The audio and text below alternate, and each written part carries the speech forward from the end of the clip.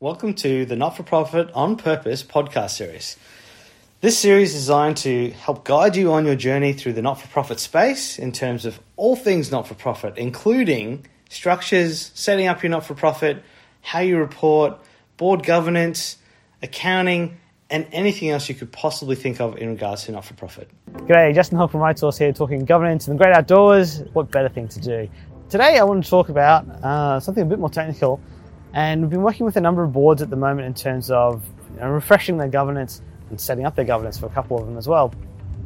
And one of the starting points that we work with when we're looking at governance is the board charter, or the board terms of reference, or how you want to talk about that. But that's, to me, the starting point of governance of an organisation when you're first setting it up especially, but also if you're refreshing, that's sort of where you want to start. And I wanted to talk to today sort of what that is, why have a charter, and sort of why it's important for the organisation. So the first reason, why would you have a charter? Well, in any organisation, whether you're not-for-profit or even a small business for-profit or for-profit business of any size, that board charter is one of the first things you should put in place. And I've seen this in a lot of startups, especially in the for-profit sector, where a group of people get together and they start doing their business and they're all off and running, and it all falls apart. And quite often that's because they haven't agreed how they're going to work together. How are decisions made? How are things decided? That's your board charter. The board charter is your first evidence point in governance in terms of how we do things here. And that's something you want to agree right up front, because that way you know how things are going to be decided. So how often do you hold meetings? How are decisions decided at those meetings? Is it, does there have to be consensus? Is there majority? If there's a stalemate, how is that decided? So these decisions up front, before there is any animosity or any problems, it's always good to decide this stuff when everything is going smoothly, and you've got everyone's got an open mind to how the best way to operate is. So that's why you start. And that's the same for for-profit and not-for-profit. Everywhere should always have a board charter to understand how the directors are going to interact. So we sort of touched on it a bit, but what do you include in a board charter? So a board charter should talk about, it should touch on the fact, the Constitution is there. That's where the directors are getting their power from. That's what's the main sort of starting point governance document of the organisation. So it should pull out some of the stuff that the Constitution is dictating to the organisation. So which will be stuff like, how do directors get appointed to the board? How many directors should be on the board? Are there any specific requirements in the Constitution that need to be met before someone's a director? So covering those things off, but giving them a bit more flavour in terms of how they're going to be executed procedurally. You can then add to that in terms of, what other stuff do you want to look at in terms of, when directors are brought on, when directors are moved, how often that happens, what skills they need to bring. That's the type of stuff you can sort of start to put down in the charter in terms of the right skills. If you're working in NDIS space, do they need to have the right approvals prior to joining the board? Do you check for criminal history check? Those type of things which are a bit more procedural, but help protect your organisation, are good to have in your charter. You then can go into things like induction and performance review directors, so that people, and performance review the board. Like, are you going to do that? Are you going to check in on how you're performing? And if you are, who's going to do that? How's the process going to work? How frequently?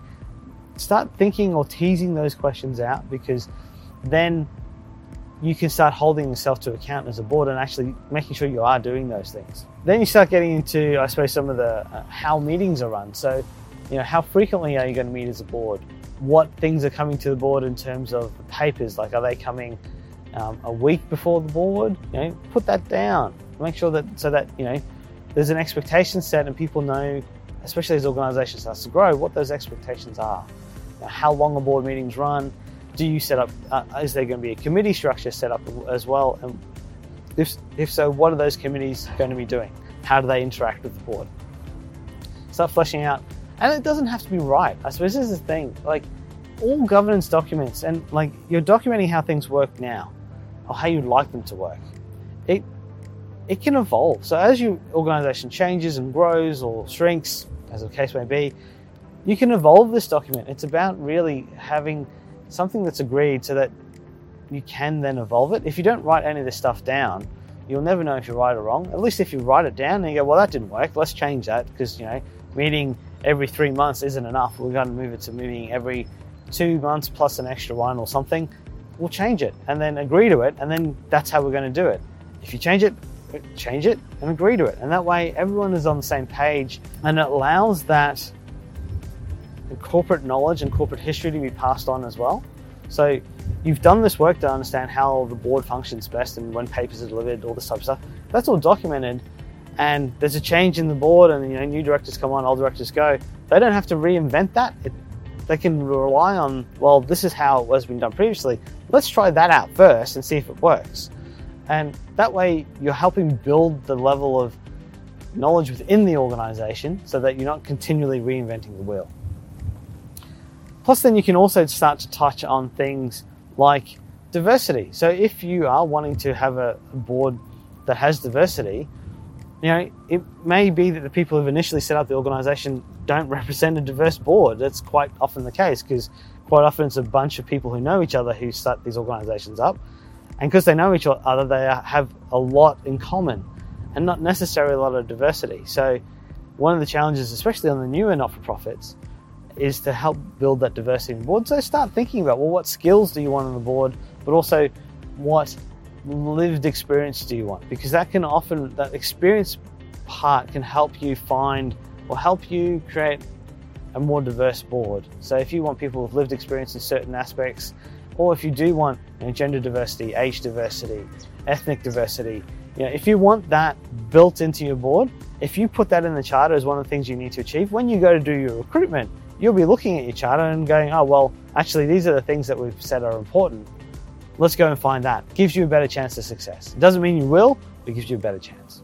The next thing in terms of the charter is a lot of it's talking about how the board's going to operate. And that tends to be, if you start your organization, that's the first piece of governance you put in. Well, that is because it's just the board. But as the organization grows, a really important part is devolving that authority to others so that it's more than just the board who can do things. And that's often through delegations of authority, but it can start in the board charter, and there should be some mention of it in the board charter in terms of how authority is delegated within the organization, and then eventually point to other policies. And that's probably leads on to the next point, is that when you first start up your not-for-profit, actually, it doesn't matter. At any stage in your not-for-profit, you may not have every policy that is best practice. We don't have a performance review policy or skills matrix, or how we recruit our directors. We don't have a recruitment policy.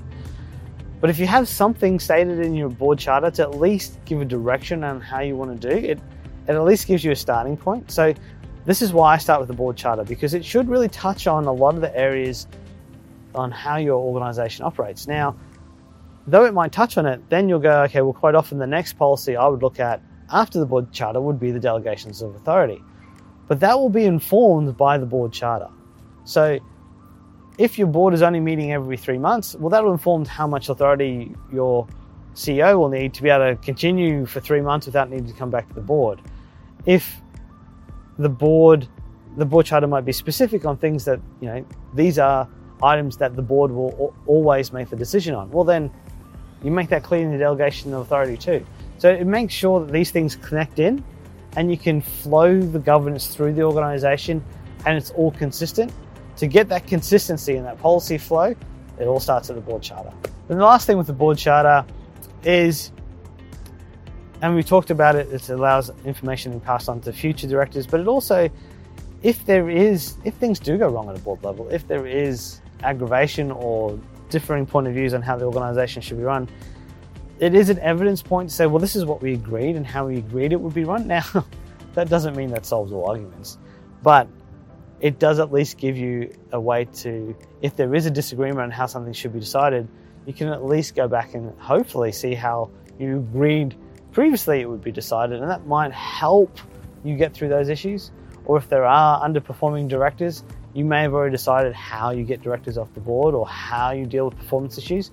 I mean, if that's already agreed, and then you have that sort of issue at that board level, it'll allow the conversation to be less personal.